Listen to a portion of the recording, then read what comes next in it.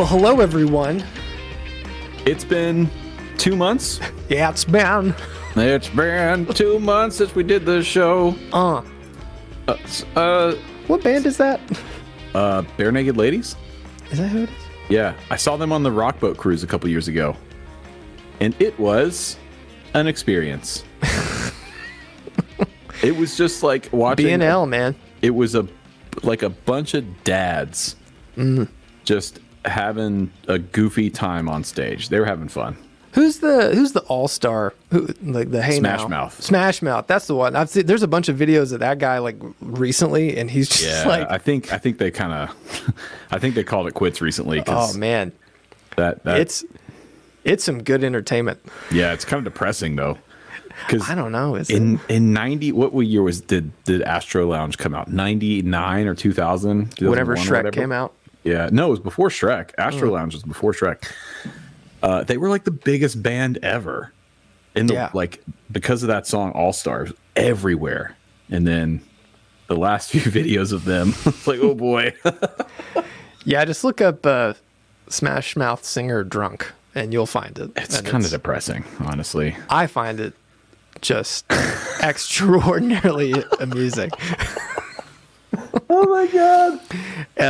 And fun fact, at this very moment, through the wall behind my camera, the Novo show is recording. So I hope cool. I hope we're bleeding in. I hope we are too. Maybe just talk super loud through your wall. When I was getting all this set up, I was trying to monitor, and I had my headphones on, but my reference monitors on my desk were on, and I didn't know. Yeah. And I turned on my Apollo, I turned the monitor mix like all the way up, and it just went. Yeah, that'll happen. In the most recent episode, you'll hear it. Good. That's great. That's great. Shout out to the Discord chat, our lovely patrons. Sorry that we have been out of action for the last. Oh, look at that. Look at that. Look at that. Look at that thing. That's a lot nicer than the test message you put up before the stream started. Kalki Das in the chat says, got a Skylark GA5T and a Gibson ES335. Santa was good to you. That's a very good. Man.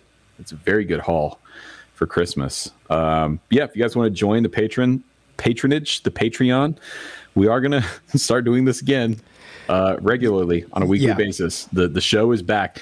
Also, shout out to everyone who was commenting on our live streams and my videos about, hey, where's Dipped in Tone? Where's Dipped in Tone? Yep. It's very encouraging. It was sorely missed, and now it's back. And here we are. We're gonna get a game plan, but now I have a hard line. Mm-hmm. Now I've got my room, like my new office. I don't know. It looks nice. Did we do one in here? Yeah, I don't remember. I'm gonna be honest with you. I don't know. There's a big amp over my shoulder we can talk about later. Yep. But yeah, now I feel more comfortable. But before we get into it, whatever we get into, what's been going on with you? Oh, man. I mean, the whole episode could just be catching up over the last 2 months. I mean, I went and made an album in Germany, which was super fun. Then did a little vacation in Paris with my wife and with my best friend and his wife. And came home and got back to work. So that's basically it. I mean, I could go into further detail, but I feel like I would bore everyone. The album process was incredible. Yeah. But yeah, what about you? What have you been up to? Man, so 2022 feels weird. Doesn't it feel weird to say that? Yeah, I don't like it. Too many twos.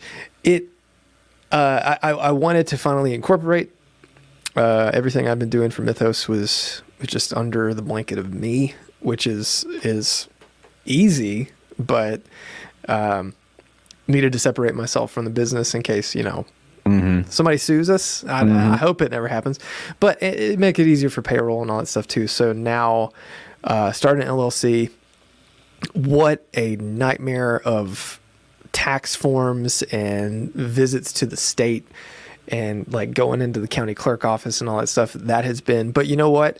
Apart from the most recent thing, which is the last step where I have to get unemployment insurance for the guys, like if they apply for unemployment, I have to have all that set up with the state to say I'm a real business and they're going to get compensation.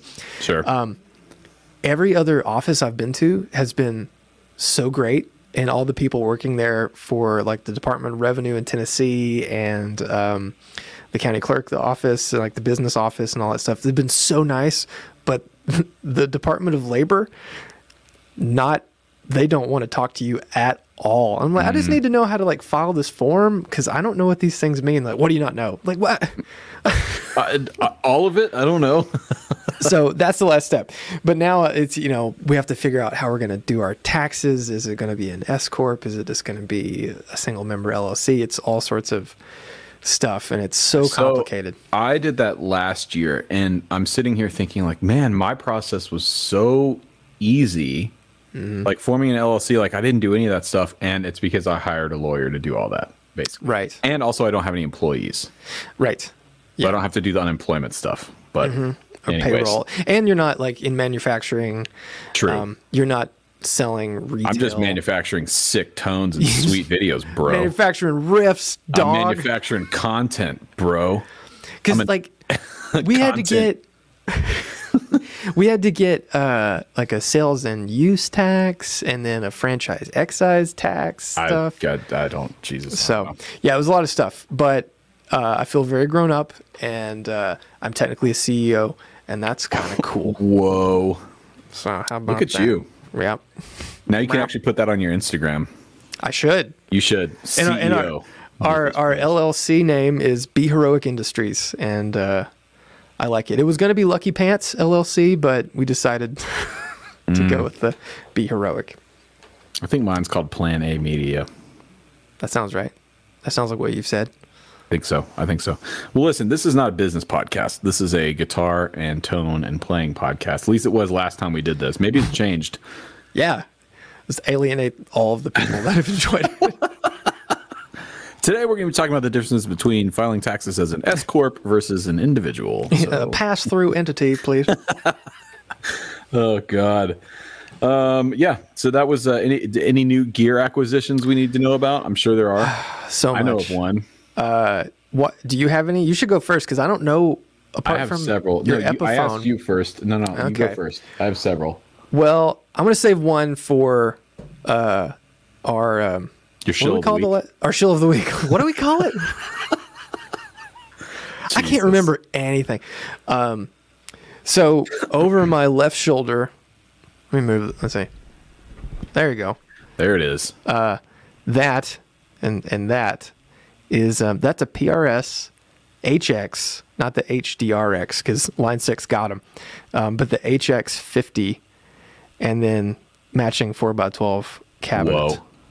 Whoa. So I got the Marshall Bug, and this one showed up at Guitar Center, Blem, and I don't know what's wrong with it. I couldn't really find any blems. There's a slight scratch on the face of it. What if the blem was it just sounded like shit?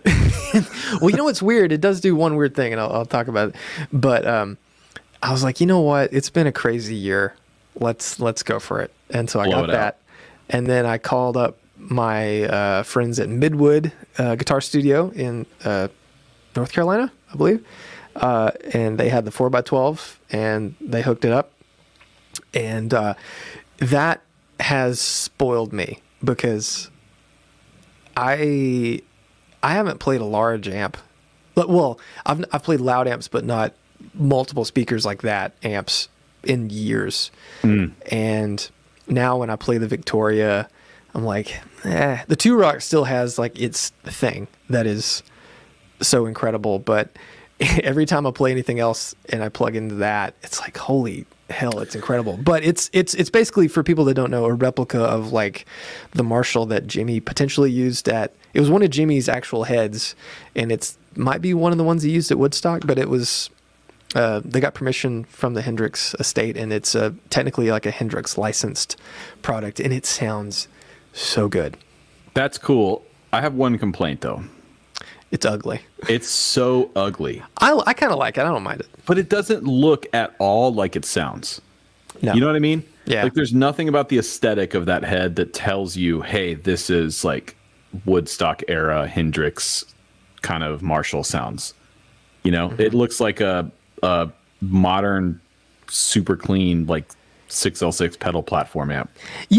I feel like if it didn't have the little, there's a grill on the top of the front panel. If it didn't have that, it would look more like a traditional Marshall. But it gets pretty hot, so I can appreciate why it's there.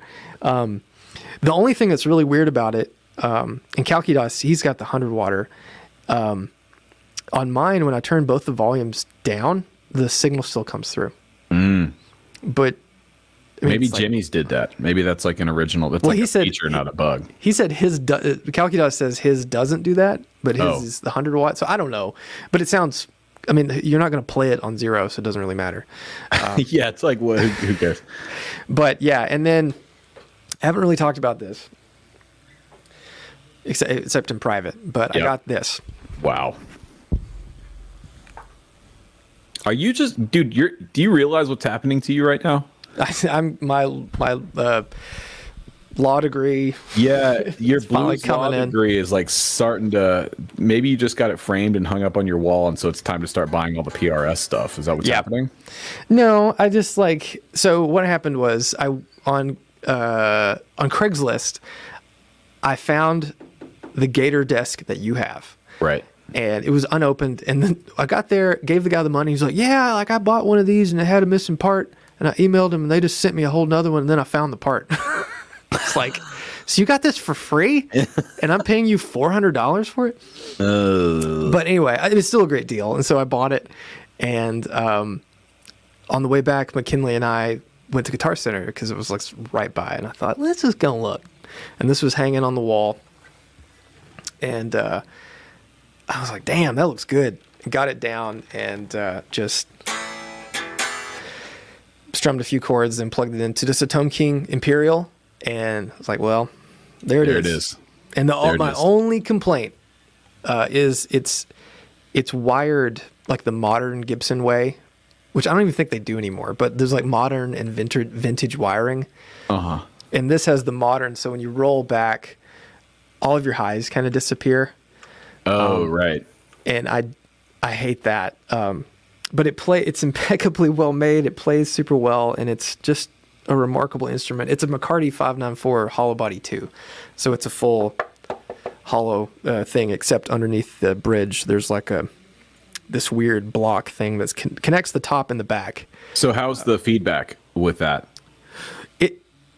If I'm playing through that and it's really loud, it howls a little bit, but these are potted pickups ever so slightly. So I think that helps fight a lot of the really bad inherent feedback that you would get from like a, 335 sort of thing, or, but it's not so bad, but it's very controllable, but it's just so loud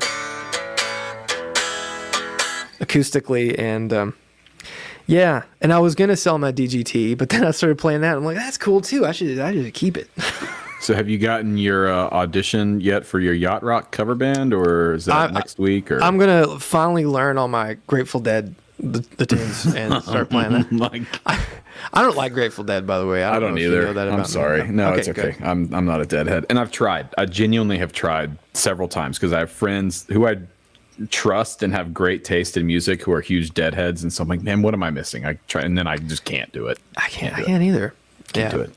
But I love it, and apart from that, I've been buying a bunch of like random pedals that are hopefully going to inspire me to do some new things, but nothing besides the shill that I'm like super in love with. So. Yeah, nice. All right. Yeah, what about you? Well, speaking of amps. I have a few updates over here. So first of all, I don't think if you can see it. My Ampete switcher, which I've had for a while, I've had for a few months. I finally got it all hooked up. So the entire rack, every amp you see here is now hooked up and running through the aux right there. And it is fantastic being able to turn every amp on, and it doesn't blow a breaker, which I checked. I can run all the amps on. And I can just switch on the Ampete. And then this little guy right here is new, Tone King Imperial Mark II. Oh, yeah. So that came from Winter NAMM 2020, so 2 years ago. Boutique Amps Distribution, the company that makes Tone King, Soldano, Friedman, Morgan, and somebody else. The Wampler pedals. Yeah, so they invited myself, Rick, Fluff, a bunch of other guitar YouTubers out to this like pre-NAMM event kind of thing. It was like, hey, come here and you can meet all the amp builders and talk to them, and you can make videos and stuff. And I did. I interviewed Dave Friedman, Joe Morgan, and Mike Soldano about what they think about modelers, which was fun. And as a thank you, they built all of us amps. They let us pick a Tone King amp. What we didn't know at the time was that there was a global pandemic happening. And so it took them about 2 years, but I finally got my Tone King amp. And and they caught on fire. Oh, I didn't know they caught on fire. Boutique amps? Yeah, did they? Remember? They had a huge fire. When? Like, I don't know, 6 months ago. Wow, okay. Well, still, there's no excuse for not to get my free amp whenever it was promised to me. Fire, pandemic, whatever. I'm just joking, by the way. I'd be a colossal asshole if I actually... In June. Dang. Was anybody hurt? I don't think I heard about this. Well, it wasn't... So their facility, they didn't... I don't think the fire actually hit them. It was in the same, like, complex, and it was... I think one of the units next to them, and it was all smoke damage, and probably the sprinklers went off, and I don't know. Oh, I'm sure that's great for amps. Their facility's cool. It's like I think it's in West Hollywood, and it's like a World War II era factory. Like their facility made, God, what was it? It was parts for bombers or something, and so it's like it's kind of cool. But yeah, that's new. And like you, have been buying a bunch of pedals, and also I have joined the Marshall camp.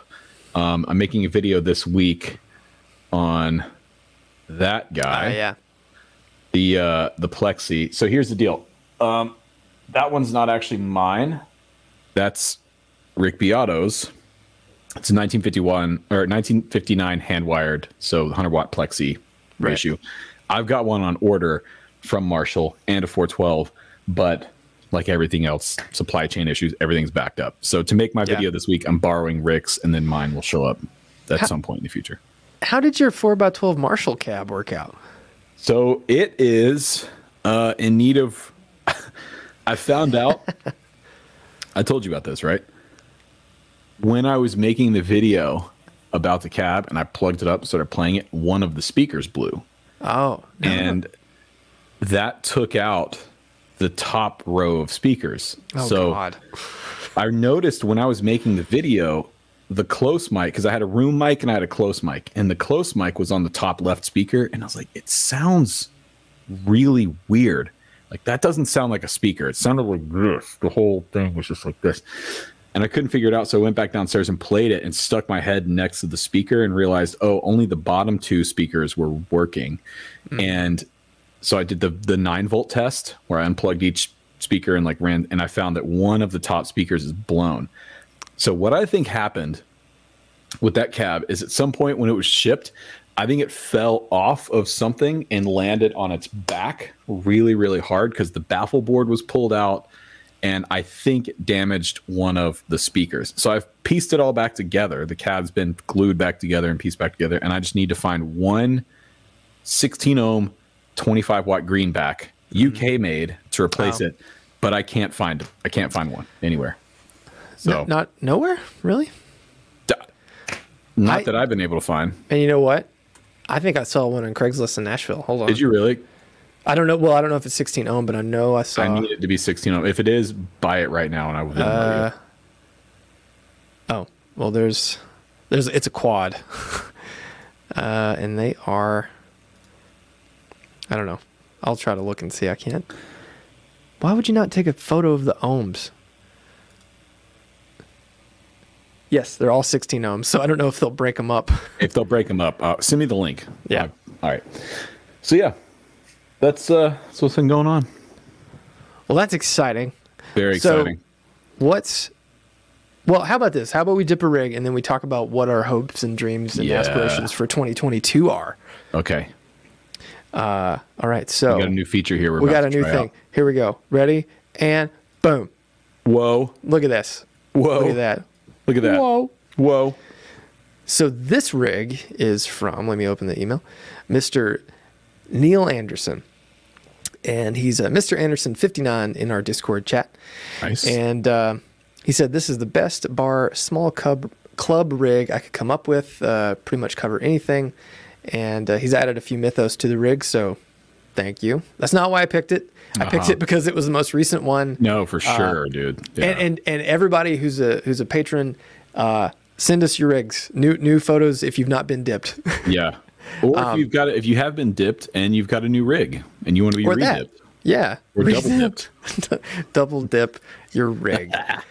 Yeah. Hey, so what we got here is a Friedman Runt 20, which he says is loud enough to keep up with any drummer, and it has an XLR out with cab sim. He's got a 2019 Les Paul Special with some new bridge stuff and things like that. And then pedals, he's got a Polytune, the Blackout Golden Fleece we did for Black Friday, the JHS Unicorn, a normal Crybaby Wah, Keeley Compressor Plus, the Wampler Bell, Lightspeed, an Archer, an Analog Man modded EQ, and then a Mythos Oracle. And then he runs through the effects loop, Boss Dimension C, and a Source Audio Collider. So we got a lot of pedals here, dude. But this is his main little setup here. All right, so guitar, Les Paul Special, that's easy. Killer, especially for a bar rig. I mean, come on. Yeah, it's perfect for what he's doing with it right now, leaning it up against the amp and just calling it a day. Yeah, you don't even have to play it. Just set it there. Just set it there. Walk away. Go get a drink. Beer. Put a PBR up there, and you're good to go. It's stock, I'm assuming, looks pretty straight ahead. He said he changed the bridge, but he doesn't say anything about changing the pickups. It says Gibson pickups. Awesome. Are those the P100s in that, or not in that? Not that era. P90s? Okay. Yeah, the P100 stopped in like the early 2000s, because that's what is in Rick's guitar, and I had a special that had those. Mm-hmm. But no, they're all normal, non-hum canceling pickups now. Nice pedal board. I like it. Pretty clean. I love the pink Lightspeed. 100 just bonus points for that. I couldn't tell that was the Blackout Golden Fleece there. I was about to ask, like, what is that weird? This looks like a black pedal. Yeah, have you seen that one? Yeah, I saw it on Instagram. Okay, yeah. It's kind of hard to see it because it's and just so you know, a little inside pedal baseball here. If you see a Blackout pedal and it's like a satin black and it has shiny black print, it's not actually black print. It's just clear, and it makes the black satin glossy. So that's how we do it. Dude, I've been losing sleep over that for weeks. So I thought you might be. Yeah. Thank you so much. I can finally rest easy at night knowing that. Keeley compressor, 4-knob, nice. Classic. Analog Man GE7. Now, is the Analog Man, is that the noise mod to clean it up? What's the mod on the GE7? So if it's anything like what Brian Wampler used to do, and I assume it is, because, like, you know, how much can you change? You change the chips to a lower noise chip, and then you change out some caps. And you can also change some components to alter how far the frequency sweep is on the each frequency itself. Or you can band. Each band. You can actually like recenter them a little bit if you want. Oh, so you can change the actual points, EQ points. That's cool. But the biggest thing is cleaning up the noise, because they do hiss a little bit, and that I've done that mod to one of those, and it makes them dead quiet. So nice. Now the Wazacraft Dimension C. Yes, that's super cool. I've got my eye on one of those. I think they're great. Total Prince tones, and going through the effects loop of the amp there. Collider. Yeah, we don't see the Collider a lot. I have one, and I've actually been gigging with one. The few gigs that I had over the holidays, was playing with Susie. They were both like opening slots, so I just brought my little mono board that I have here in the slot, and I just threw that together. Mm-hmm. Actually got a gig coming up with Noah in Nashville in a few weeks, and that's what I'm going to use. It's like a 3-song showcase kind of set. I'm not going to bring my whole big pedal board up for that. Right. And I've been using the Collider as the last thing on the signal chain there. And it's perfect. It's like delay, reverb. It's all you need. Nothing you don't. I know that Jeff, who works with us, he just got one, and he loves it. So it looks great. I've heard they sound great. My biggest complaint with Source Audio, and I think this is true about most of their stuff, it's a little goofy looking. But they sound awesome. So it sounds whatever. It's a little goofy looking, and the editor is real clunky. I don't know if you've used like the computer editor at all. It's a little them and GFI. Those two haven't really nailed down. The GFI one and the Source Audio one, at least the last time I used it, looked like it was a Windows 95 program that you're using to edit stuff. But yeah. It doesn't really matter, I guess. And then the Oracle. Now, here's the deal. I did a live stream on my channel a couple weeks ago. It was like my favorite pedals of 2021. And I legitimately was like, oh, man, I want to use the Oracle. But I got that pedal last year. And so I can't use it. And I didn't use it in the live stream because my memory lapsed. And I thought you gave that to me in 2020. So I just skipped right over it. No, it came out in like January or February. It was really early of last year, and dude, I had a lot of people say that. Like, I literally forgot that came out this year. Yeah, I thought it was a 2020 pedal. Yeah, but I do really love it. It sounds awesome. I've been playing it a lot more lately, playing it loud.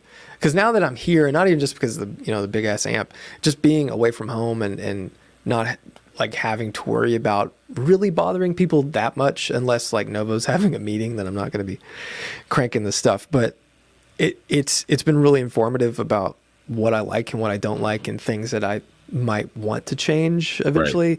Right. But the cool thing about the Oracle that you don't even notice until you play loud is how it the preamp in it kind of livens your signal back up. So it's pretty fun. But what do you feel about this overdrive section here? Okay. I mean, anything that's got a light speed on it, I'm here for. I mean, 100%. You've got the Klon. That's the Archer, right? The Archer Icon, the gold one. Yep. And then the Wampler, the mini pedal, I'm not familiar with that one, and it's hard for me to see on the screen. The Bell, I should have sent you the picture. The Bell is his Nobels ODR1 with a bass control. Right. So, which, people, the ODR1 is so hot right now, and I don't know. So I typically, my general rule of thumb is, and I got some heat on Twitter for this a couple weeks ago from somebody. Oh, look out. Somebody on Twitter is mad about something. I said that I traditionally think you don't need more than 2 overdrives in your pedal board. And I stand by that. I think 2 overdrives and a boost or a fuzz, or maybe just one of each, a great overdrive and a great boost, it's all you really need. Now, we've got 3 different overdrive pedals, but they are all considerably different.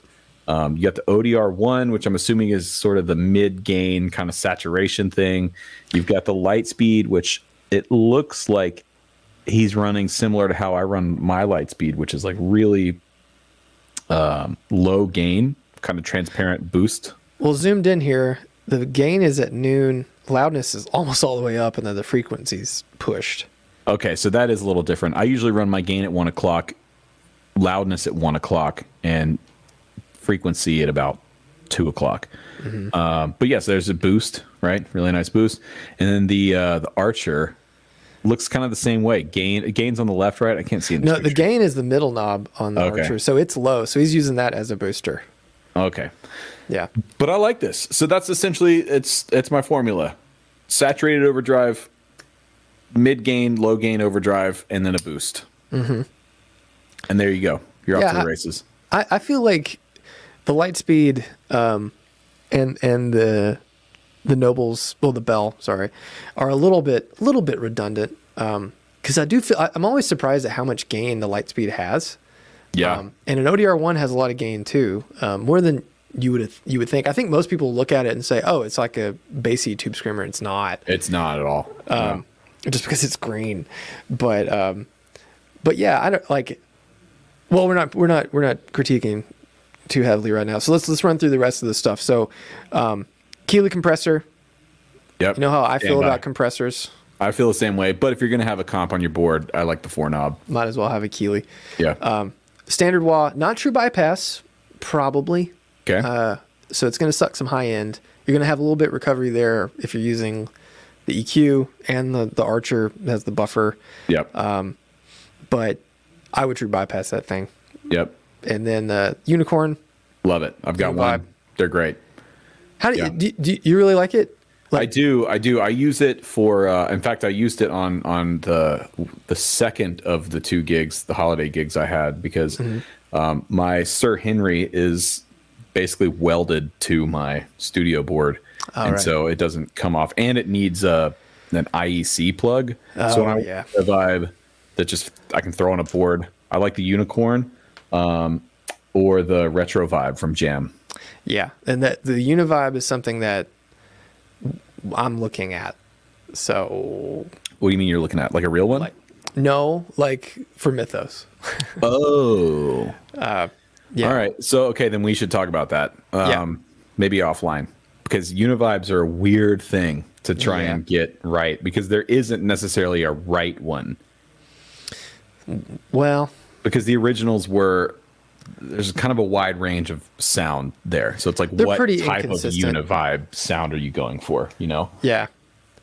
Yeah. It's like, what's your benchmark, I guess, is the question. Oh, well, the Jimi Hendrix and then Dark Side of the Moon. Like those, I think, like if you can nail somewhere that covers both Jimmy's use of a Univibe and then David Gilmour's use of a Univibe on Dark Side. Because I feel like everyone like throws a phase 90 on a board and like, no, that's the Gilmour thing. Like, I mean, Univibe's a phaser, but like it's not a phase 90. Yeah, you watch Dark Side of the Moon, the making of documentary thing, and Gilmour's like, oh, here it is, and he like clicks on his fuzz face and the Univibe. You're like, oh, that's all it is, and an echo.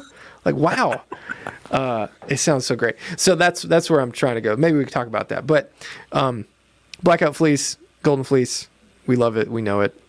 Some people hate it, and then a Polytune, and that's then a Polytune, and there it is. All right, and then the Runt 20.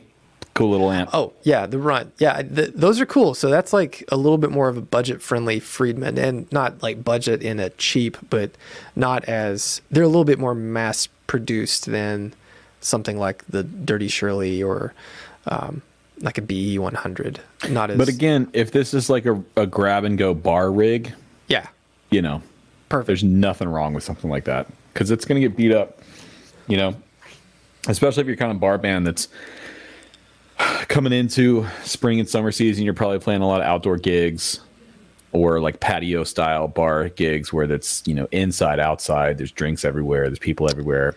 Oh yeah. You know, that's nerve-wracking. You don't want nerve-wracking. Yeah, you don't want to take your, you know, 2-Rock or vintage whatever. Vintage box or your 2-Rock and have someone spill a beer on it.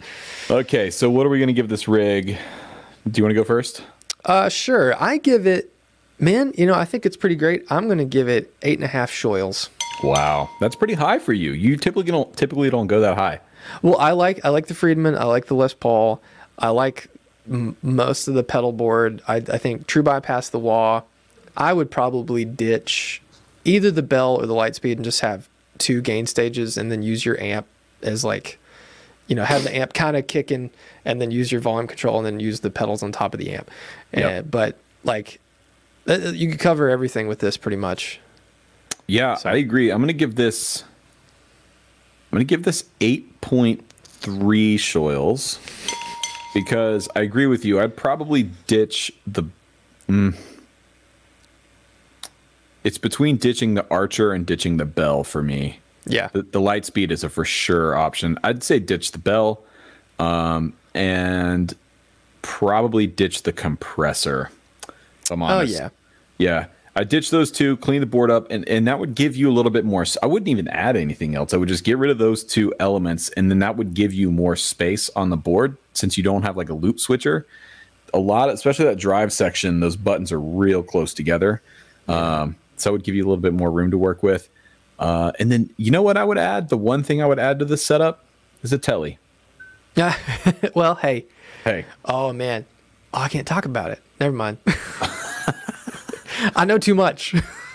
About what? About guitars. Oh, okay. All right. Well, is this something you'll be able to share after the show? Yeah. All right, great. So there you go. 8.3 and 8.5. Was that yours? Yep, that's it. All right. If I Play Bass is watching, you know what you got to do. Update the list for Boom. 2022. Nice. So yeah, if you guys, if you're watching, be sure to submit your rigs for next week's episode. That is dippedintonepod@gmail.com. Is that what it is? Just dippedintone@gmail.com. Dippedintone@gmail. You have to be a patron to submit your rig. So if you're not signed up, you can check out the description box down below for more information. Yeah. So somebody in the chat, I think it was Master Machetier, might have mentioned like our New Year's resolutions, and I think it kind of, we could talk about all the things that we're hoping to accomplish and what we're looking to do in 2022. What you trying to do in 2022? Perfect. I gotta write that down because I'll forget. I just realized why I never wear this stupid watch. Okay, just as an aside, a watch that's constantly like tapping you, like, hey, just hey, you gotta. It's like, ugh. What? It was like a smartwatch. It's this smartwatch. I don't have a smartwatch. Don't get one. They're stupid. I just have all my old. Oh man, eBay is bad for me, and so you guys know I bought the Ghostbuster watch. Oh yeah. And now all the vintage, all the movies in the 80s, the watches everyone wore were like Seikos. Right. Well, because at the time, quartz was a big deal. Like quartz timekeeping had just kind of hit the market, and it was a huge deal. So, well, in Aliens, all the Marines. You've seen Aliens, right? Nah. What? Nah. Have you seen Alien? Like with the first one? Dude, those movies, that stuff freaked me out so bad. When I was a kid, I've just avoided all of it. Oh, like being trapped in space and monsters? Yeah, and monsters, and it stresses me out. Yeah, well, in Aliens, they have a Pulse Master, which is this Seiko that, like, checks your pulse. Right. But it has, like, it's got a big silver button on it, and it's really cool, and now that's, like, I want one of those. Man, when Tenet came out last year, they did I forget the company that made it, but they had a watch that they used in Tenet. And I won't like, it's, the watches are part of the story, so I won't blow it and like give you a spoiler alert, but there's like a red version and a blue version. And as soon as I watched the movie, I jumped on to try and get one, but they were like 10 grand or something. Hamilton? Like that. Yeah, the Hamilton Tenet watch is so cool. I started looking at Omega watches. Yep. And oh my gosh, there was one, and just as a joke, I showed it to Morgan. I was like, I'm going to get this. She's like, oh man, that's beautiful. How much is it? It was $80,000. Yeah, dude, watches. There's some watches out there that don't. I like watches. I'm not like a huge watch guy, but I like them. I want a Rolex Submariner, just a straight ahead Rolex Submariner, and it's a watch that I will wear every day for the rest of my life. That or an IWC Big Pilot.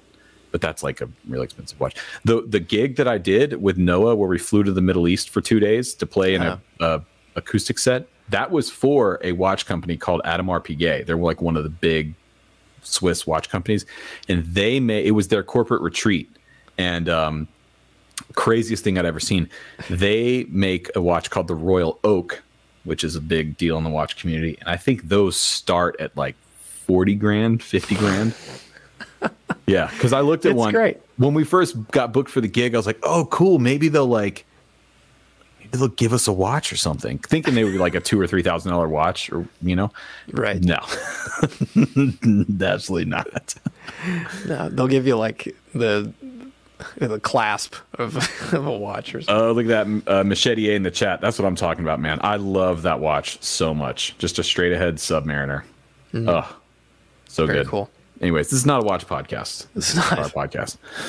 So what's what's on your list for 2022? What are you thinking about? What do you want to do? Man, for me, it's I'm giving the guys more control and more responsibility, which is hard. It's like we've talked about this a lot, how hard it is to like relinquish control and and stuff. So McKinley's going to help me with social media, and Jeff is going to start helping me a lot more with inventory, because that's a full-time job basically. Like, oh, we're out of circuit boards, well, we can't build pedals, great. So like that is going to happen. But my big thing is, I know I just did this, but I want to focus. I want to tighten up the screws on the brand's image. Yep. So I posted a thing, like a mock-up of the Argo with art reminiscent of the Oracle, with a little box and a more script font, and then, you know, just slightly different, you know, but more stripped back, less of the hand-drawn sort of sketchy art on the bottom, because I feel like in the pedal world, that was what everyone did. That's what Walrus did. That's what Earthquaker did. That's what they still do. And that's like, at a time I thought, well, that's what I need to do. And it doesn't really represent me now. And it didn't, I mean, ultimately it didn't represent me then, because I had very similar taste to what I do now. But I want to go through and tighten up the screws on everything and make this not, I don't want to make it seem less boutique or less bespoke or whatever, because a lot of it is still very much going to be that. But I want when they get one of our pedals, the box is branded, everything in it is branded, and like it really seems like we're even bigger than what we are, which is, I mean, we're bigger than what I think a lot of times, because I'll talk to friends who are in the industry, and, you know, we'll talk numbers, and it's like, I'm always shocked at how much we're moving, and it shocks people too, and I'm not trying to boast or brag. I'm just like, you get so tied up in working that sometimes you don't see like what you're actually accomplishing. And I want the brand to be more representative of how far we've come. But I mean, ultimately, the biggest thing I want to do is release more pedals that speak to the sensibilities that I have, and that's Univibes, that's Chorus, that's more fuzzes, that's more Spartan series stuff with fancy parts. You know, it's all of that, and that's what I want to start this first quarter and getting a game plan, and then the rest of the year just actualize it. And, you know, I want to, you know, make and sell more pedals and get in more places too. But ultimately, it's like I just want to make more cool stuff. Yeah, I think that's funny too, seeing you move into the modulation space.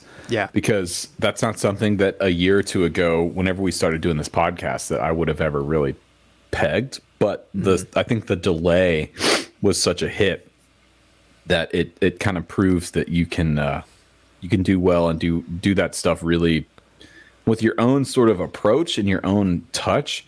Because that's the thing. It's like with the pedal market, everyone does a phaser, everyone does a chorus, but it's like, what's your approach to it, and what's your take on it?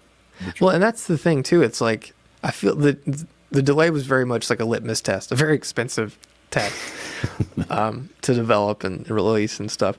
And I mean, all of this is it's all well and good. But, you know, one thing too is like, will I be able to get parts, because there's still very much a part shortage going on. But like the delay is, I mean, it's pretty much as stripped back and boring, apart from the tap, that as you can get. I mean, not I don't think it sounds boring, but from a feature set compared to what most people are doing, where they're pushing for more and more and more. I mean, just look at the Collider. You know, there's an app, for crying out loud. Right. So the Univibe. I had not wanted to do a Univibe, because it's like, what do I bring to the table? You know, like everyone else is doing this. Either it's either going where there's a lot of control, like where you look at like what JHS has with the tap and more features and subdivisions and stuff, or it's so replica driven that you're getting into like what all the other, you know, Sabadius or whatever that guy's company's name is, and like the one that you have. Like, you know, what they're going for, and like, where do I live in that? Because I don't care about having a tap tempo or any other major features, but I also don't want to go through the great lengths of having I don't want like a replica PCB. I don't want to have like, I don't want an IEC cord on it. I want it to be very functional for everybody and meet a price point. And that's the thing. That's the thing where I'm trying to figure out, like, what do I make a Univibe that represents Mythos and would appeal to everybody, regardless of what feature sets they want. That's so hard. Yeah, well, it's hard too with modulation because unlike overdrive or delay or reverb, modulation becomes such a fragmented space a little bit because, so for example, like I rarely ever use chorus. Like it's cool, but it's just not my thing. You know, Right. I struggle to use a chorus in any way that doesn't just sound like either Andy Summers or Prince or something like that. And that's just not typically the sounds that I go for. Right. So when you step into the modulation space, I think things tend to get a little bit more fragmented, and it can be tougher to kind of nail down a market. So yeah, I mean, that's one thing. And the reason I'm not a pedal builder, don't run a pedal company, was because I would struggle, I think, with the idea of like, well, what am I going to bring to the table that's different? Now, with that said, I think we've been doing that really well with the fuzz, the working title of SH1Z. Oh, I hate that name. It's like Why? starting to. It just annoys me. It's just a working title. We're not going to actually know. call it that. You know, and that's funny too, because like I was thinking about that the other day, because I don't know if I told you or anybody this. Everyone wanted the order switcher, and I think that's what's causing the noise. Like, and it's unusable. And before I even really dove into it, I was like, well, shit. If we're gonna do this, I need the relays to make the order switcher work, and the relays there's not many of them, and so I spent a lot of money buying every relay that is specific to this circuit. The only person that I know uses it is Josh, and I know he's probably got, 10,000. 40,000 of them. Yeah. Who knows? He's got more than he'll ever need. But I bought every single one that I could, and then the thing doesn't work. And I was like, oh, are you kidding me? Well, so I've got, I don't know if I want to use that. I don't know if it needs an order switcher. I think once we get it working, I don't know if anyone will ever switch it. Yeah. You know? I agree. And if it's a difference of like getting the pedal out in the Right. next few months versus it doesn't come out this year because we can't get the parts and can't get the circuit figured out to get the order switcher in, dude, just let's get the pedal out. I mean, Yeah. Well, and that's one thing I've been doing too, is like buying up parts, like all these fuzzes that I want to do. And I don't think I'm spoiling too much by saying that. I've been buying so many transistors. So like I'm trying to stock up and be like, have the ability to do whatever that we decide to use in our pedal, and whatever things I want to make. I want to have enough laying around. But I do think the Shoyles fuzz, if I just ditch all that switching, it's going to simplify things so much that I think it'll just work. right. So- Right. Well, there you go. That's cool. But what are some things that you're hoping to do in 22? Well, I want to get continue to really build my YouTube channel and try and push it into new spaces and just get better at it. Get better at it on a personal level, get better at it from a production standpoint, get better at it from a narrative standpoint, from an idea standpoint. I feel like 2021 I got so sidetracked that, you know, with the house and then the collarbone and the whole thing, that like I think my channel, just the quality of my work sort of plateaued last year a little bit. And I want to change that. I want to step things up. I want to get back to the things that work, like the What is the Sound series and more teaching stuff, but I also want to try and develop new ideas. I want to get the studio done, get the studio built, which is going to be a massive challenge. It already has been a massive challenge. Yeah. But I want to get that done, and I want to get it built, and I want to start working down there and just see what kind of ideas come out of that space. Just see what happens. You know, I have visions of what I want to do down there, but you won't actually know what comes out until you actually get down there and start working. So Right. on a practical level, there's a few things. I want to get the fuzz out. I want to get the Schorls fuzz out.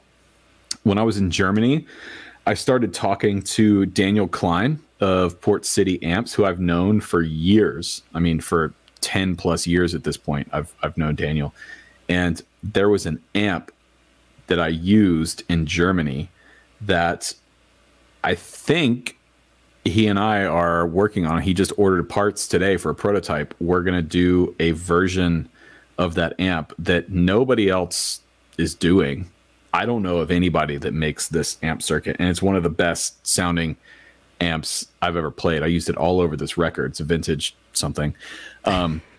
Secret. So there may be a signature amp coming out this year, which would be really, really cool. Yeah. I never even thought about doing something like that. Like, I never thought, similar to what you were just saying with, sometimes you don't realize the impact or the success. Like, you know, the YouTube channel right now is just me sitting in this room, in this bedroom, making videos about guitar stuff.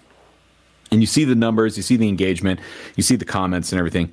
And it's great. It's great to get to engage with people, but it's so hard to keep in mind that, like, oh, this is 50,000 people or 280,000 people watched my video about a casino or whatever. Right. You know, it's really hard to keep that in mind. So, yeah, I forget where I was going with that, but, it can feel like really isolating. So I never thought that doing an amp was like a viable thing. And then Daniel reached out late last year and was like, hey, would you ever want to do something together?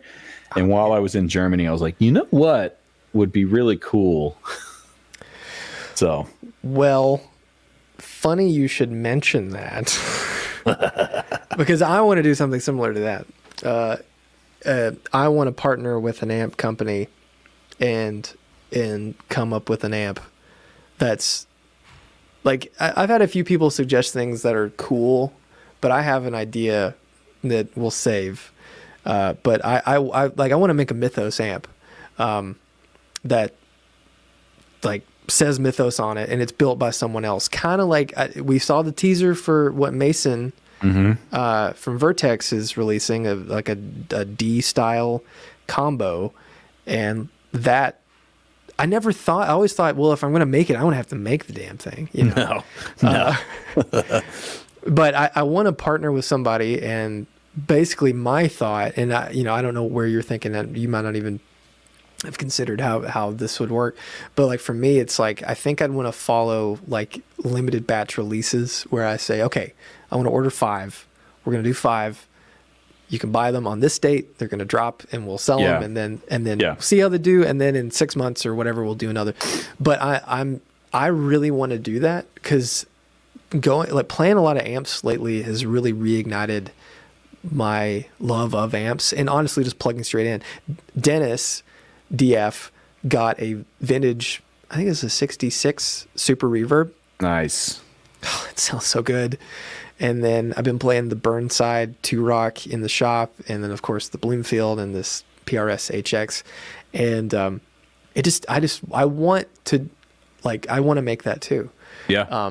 But that's really awesome, and I'm excited to hear what it is that you are inspired by. You can save it. You can save it. Well, so we've actually talked about doing the same thing because I've never released anything like this before with my name on it. And so there's 2 things that, one, he sent over like a preliminary sort of price list yesterday in email. And he was saying, okay, based off of the circuit that I spec'd, here's the parts, here's the labor, here's what your cut would be, and here's what the retail would be. And it's not like a budget amp by any means, but it's definitely not super astronomically expensive either. It's like I think it's kind of in that like Dr. Z sort of territory. So for a hand-wired boutique tube amp, I think it's really attainable, which is one thing I wanted.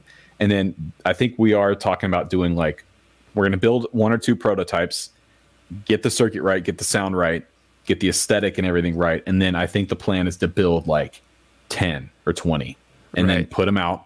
There'll be a head version, a head and cab, and then there will be a combo version, and just put them out and say, hey, there's 10 of these, there's 10 of these. And when they're gone, then we, see how the demand is, because if they sell out in a day or 2 days, then we'll know, okay, cool, there's a market for this. And if it takes 3 weeks to sell them or a month, I don't even know what the expectations are. Right. But well, sorry, I was just gonna say I can give hints at what it is. Okay. It is a popular brand that at one time built amps that were really great, that I love, that no longer builds amps, even though they should have never stopped. And this particular one was a 1959 version. Okay. And has the best sounding tremolo I've ever heard on an amplifier ever. Okay. So, yeah. All right. Yeah. Okay. Yeah. No, that's great. Yeah. James in the chat says PV. Yeah. They still make amps. They still make amps. They just released a new 6505. That's a replica of the real 5150. What Fred, who works in for Volta, doing all the setups and stuff, he's shred. They call him Shred Holly because he shreds and he plays all sorts of. He loves all sorts of music, but he plays like heavy music, and he always comes in and is like, dude, they're re-releasing the 5150. And I'm like, that's awesome. Nice. I don't want it, but I don't want that I want to hear it. I can't play like that. I can't either. Here's the question. Here's what I want to know, because like I feel like Port City, and this is something that I'm like gonna have to tackle as well. They have a very specific look with their cabinetry and their logo. If you're gonna make an amp, is it gonna be like a Rhett Shull amp, or is it gonna be a Port City Rhett Shull model, and it'll have like what is in your head when you envision it? What do you see? I see an amp that looks like something that could have been designed and sold in 1959. Okay. Cool. Whether or not it has the Port City logo on it, or I'm not going to put my name on. That's weird. Like the idea of doing, I know it's like a signature thing, but like I wouldn't want to put, if I put my name on it, it would be like a very small little thing on the back of the amp or something like that. It would you would put like the RS logo on the face on the grill cloth, just like this big thing. Man, God, I would hate myself if I did something like that. So, no, I think it would be really vintage inspired. Daniel at Port City had an amp for a while called the Merino, and I really liked the look. My friend Ben Forehand has one. I'm looking at his website right now. Yeah, the Merino combo was like it was kind of like a tweed-esque sort of thing. Yeah. And I really liked the look of that little guy. Yeah, Merino combo. He's still got it. So maybe we move the Wave logo around. I actually haven't talked to him about that yet. The main thing is like I want the amp to sound right first. What? No. Yeah. Like, because right now this is very preliminary. If we can't get the circuit dialed in and we can't get the tone dialed in, then there will be one prototype and that's it. But yeah. It'll be, I think, somewhere in the 20 watt to 30 watt range. Mm-hmm. 6v6 with a killer tremolo. 6v6. Yeah. Yeah, so it's probably going to live more in the 20-ish watt. Yeah. Yeah, a pair of 6v6s, I think. Yeah, what I'm thinking, and feel that, you know what? Leave a comment. What do you think Rhett's amp should be, and what do you think Zach's amp should be? The Mythos amp. Here, I'm going to look at this. Look out. Oh. Are you about to do it? Boom! Whoa. Well, look at that. Whoa. Yeah, we've been upgraded. Look at what Dave Jordan just put in Discord. Can we get that up here? How do we get that up here? I'm going to have to make a PDF of it. Oh, God. Okay. We need to figure out a way to quickly get stuff up on the stream. This is great. Yeah. So my thought is I want to do either a 2EL34 or 6L6, 30-ish to 40-ish watt amp. That is as bare bones as I am. and just really straightforward. And you know, I don't even know if I want to do a master volume. No, just do it, man.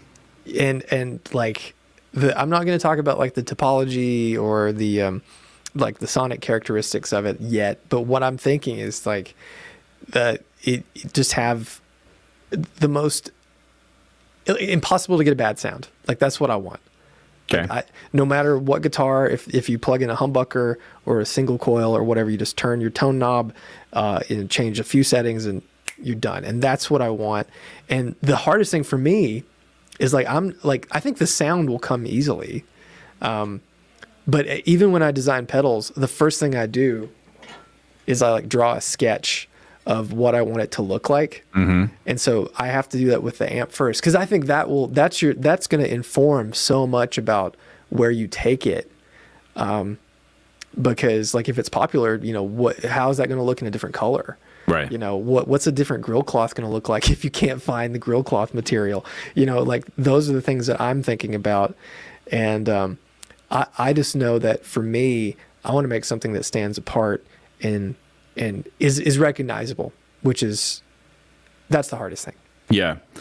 It's weird, man. Like having the opportunity to do this, whether it's like under your company's name or under, you know, like in my case, my name, and someone approached me to do it. It's something I actually never really thought about, because, you know, if I was going to do like a divided by 13 signature, I mean, it would just be one of these amps. Like it's already been done. There's nothing I would want that isn't offered between one of these two amps. And oh, by the way, this is a signature amp. The RSA 23 is Rusty Anderson's like dream amp, you know? So to me, it's like, okay, well, if I have the opportunity to do this, what's something that I don't currently have that I really want, that I think would be really useful for a lot of people, that's pretty hard to come by right now, because the only examples that I know of are vintage and aren't cheap, or if they are cheap, they're not working. So, you know, that's kind of the idea. Well, that's awesome. And I think amps are in an interesting place right now. I know that amps, every amp builder I've ever talked to said there's no money in amps. So they're not very encouraging. But like, I think there's such a cool, there's so many cool like throwback, not throwback the brand, but like throwbacks to classic things coming out. Those Harmony amps look so cool. Yeah. They sound good. Like RJ did a demo, sounded awesome. I was like, I kind of want one. And then I was watching a video for I think it might have come out like a year ago, a Supro Royale. And it's like a loud, clean amp, and that thing looks cool. I don't know. I'm just like, I'm kind of fired up about amps. I've always been fired up about amps. I love amps. I love them. I mean, they're just so cool. Like the analog nature of them, and the tubes, and they get hot and they smell a certain way, and I love them. What I would love to do too is figure out how to remake one of these. I know. Is that the Univox? No, that's the Multi-Echo. Oh, yeah.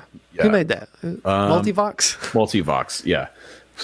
Some Italian company from the 70s. And I know like Echofix from Australia, they're doing a modern like tape echo, which is I think like an RE201 kind of thing.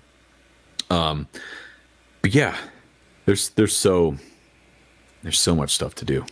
Yeah, that's like you'd have to do like an approximation of what it does digitally. I feel like, unless you just want to go full-fledged, like make a tape delay. Well, yeah, that would be the biggest. I mean, you would never make a single dime off of that, I feel like. And I did talk to Josh briefly about that. Like, hey, because I bought this because of his video on tape echoes, and this was the best sounding one.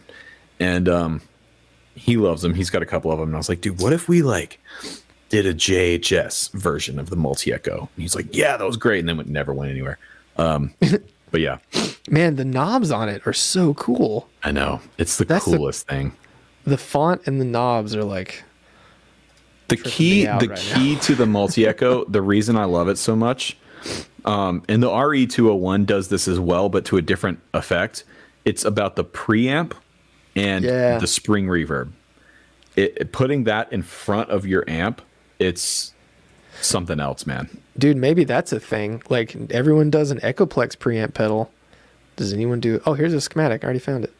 Does anyone do a Multivox preamp pedal? Yeah. Is this the second Shoils? I hate when you can't rotate a PDF. All right. But yeah, no, that's great. Well, I think we just about covered it. I think we did it. I think we're done. I don't think. What are we doing in 2022? I don't even remember what we talked about. It's over. We're just doing it, man. It's done. Here we go. This is it. You have a shill of the week? I do. Yeah. So, all right. You're to blame for this. Yeah, dude. There it is. Strymon Deco Blackout. Tell me it's not the coolest pedal you've bought in recent memory. You just stick it in front of your amp, and then it sounds like your amp's on a record, and it's done. It's so good. I'm telling you, people still think I'm like full of shit on the Deco for some reason, and it's so good. It's still one of Strymon's, I guess, least popular pedals because I don't think people know what it does. Yeah, it is kind of like you gotta play with it, but once you find what you want it to do, it's like it's the only thing that can do that. Oh my God, Vader's in the chat. No, it is. It's so good as a. I mean, you don't do much recording, but if you do, what I highly recommend with the Deco is hook it up to your interface as an effects insert. Go stereo in, stereo out, and run your drums through it. Yeah, it's wild. It's so good. Yeah, I absolutely adore the Deco. That's awesome. Do you need a Deco if you have a timeline? Kalkidas asked. Yes, they're completely different. They don't do anything that's the same. Just the tape saturation alone on it is so wicked. But the fact that you can like sum, invert, and bounce like the signal to get all the different like weird effects and how they layer with your clean signal, it's like it's incredibly useful. And you put that in front of that big Marshall style amp. Oh, it's so good. It's like, oh man, look at how do you use the flange side, the tape side? Like, do you use it as a slapback, or do you use it as a flanger or a chorus or a double tracker? What do you do? More of a double tracker to make it sound kind of like bigger. Late 60s 70s recorded guitar. Yeah, man, it's so good for that, dude. I'm telling you, you got to get a Deco. You got to get one. You're not cool unless you have a Deco. That's a fact. You heard it here first, folks. All right, let me get my shill. Hold on. But I think this isn't going to surprise anybody, but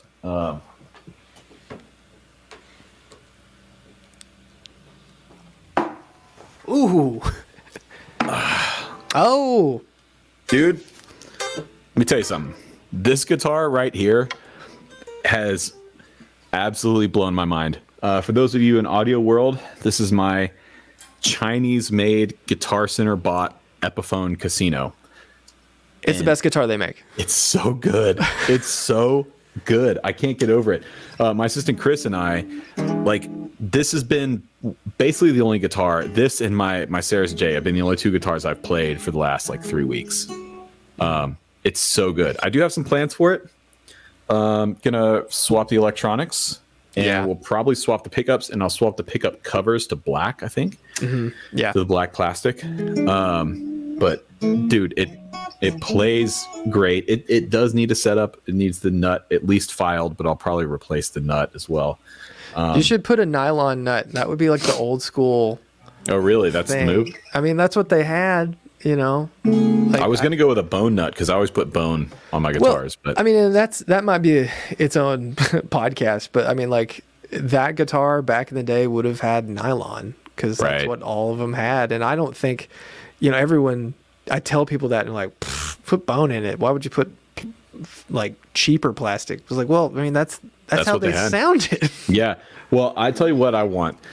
And I talked about this in the video I did on the Casino, but if you go watch the 5-watt world video on the guitars of Get Back, Tim Pierce shows up in that video and he's playing a 62 Casino that's visually basically identical to this guitar, but it's a real one, vintage one. And he's got flat wounds on it, but the tone that he gets from that Casino is what I want this to do. Now I understand, listen, You don't need to at me all over the place. Well, it's Chinese made and it's poly and it's. I know, I get it, but you can get close with a pickup swap, go into flats, probably swapping the electronics over, which is something I want to do anyway. And that's the one thing about the Chinese made import guitars is the pots and the electronics they're using are garbage. But I have to say, man, the fit and finish on this guitar is pretty spot on. They're doing it. Epiphone's doing it. I played, this was months ago. I played they did like an olive drab flat finish one. Yep. I played one of those at Guitar Center and I was like, wait, it was like $400? Yeah. I almost bought it. I was like, I don't need it. I don't need it. But man, I think you throw some good pots in there and pickups is going to be, I think that's going to be the hardest journey. Yeah. Because P90s are, in my opinion, notorious to get a good balance set.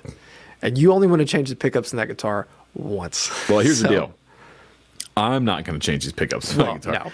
I'm going to get Dave Honorado to do it because I changed the pickups in my Black Falcon, which I did. I did a video on it like 2.5 years ago, 3 years ago, whenever it was. And when I tell you it was a nightmare and I almost destroyed my guitar because I didn't know what I was doing, it was nightmare. So I'm going to get Dave to help me. I'm currently trying to spec. I emailed Emerson Custom last week to see, like, I want to get one of their pre-wired kits, but the thing is, nobody makes a casino specific one. They're all 335 specific. Yeah. And so I emailed them. I was like, hey, can you just make basically a 335 kit, but with 250K pots and with probably 250. Yeah, because these are single coils, right? Those are 500, baby. Oh, well, then I can just do a 335 set. Yeah, and the whole placement might be different. But honestly, like, Dave could probably just make it. You just give him the pots. He probably has the pots. I know, but I mean, it would just save a bunch of time. What I'm saying. Like, no, those are 500K. If it is like above if it's a Gibson guitar, it's got 500K. Pretty much always and forever, amen. But dude, even like unplugged this guitar.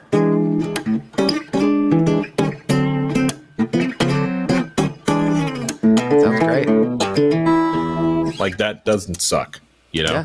No, I think, man, just those two changes. The only other thing, the nut, and then maybe, and I'll email you or text you, I would change the bridge. Because, I mean, like, when you think about it, those are your two places where your strings are doing the most. Sure.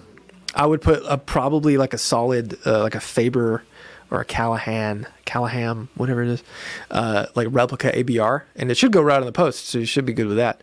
Yeah. But you're going to get better travel and better setup, and you know. It's so easier. Talk to me about this too. Talk me out of having this guitar stripped and resprayed. Don't. That's the only thing, because all the other stuff you can swap and easily do, but the poly on this is so thick.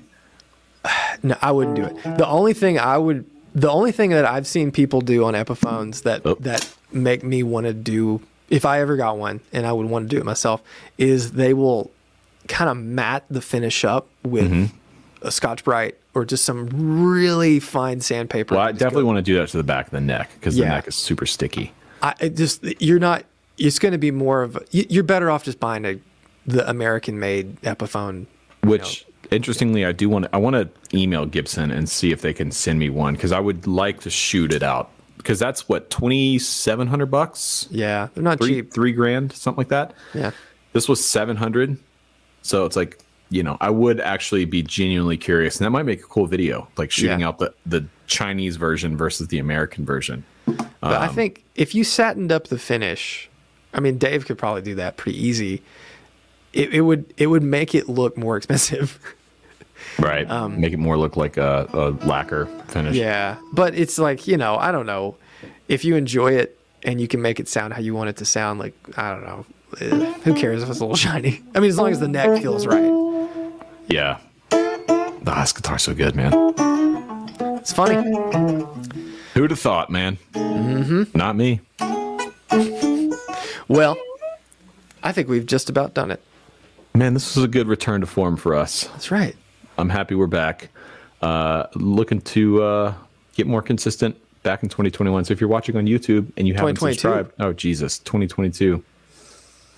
Oh my God. Subscribe, follow us on Patreon, do all the things. Yep. You know what to do. Bye, everybody.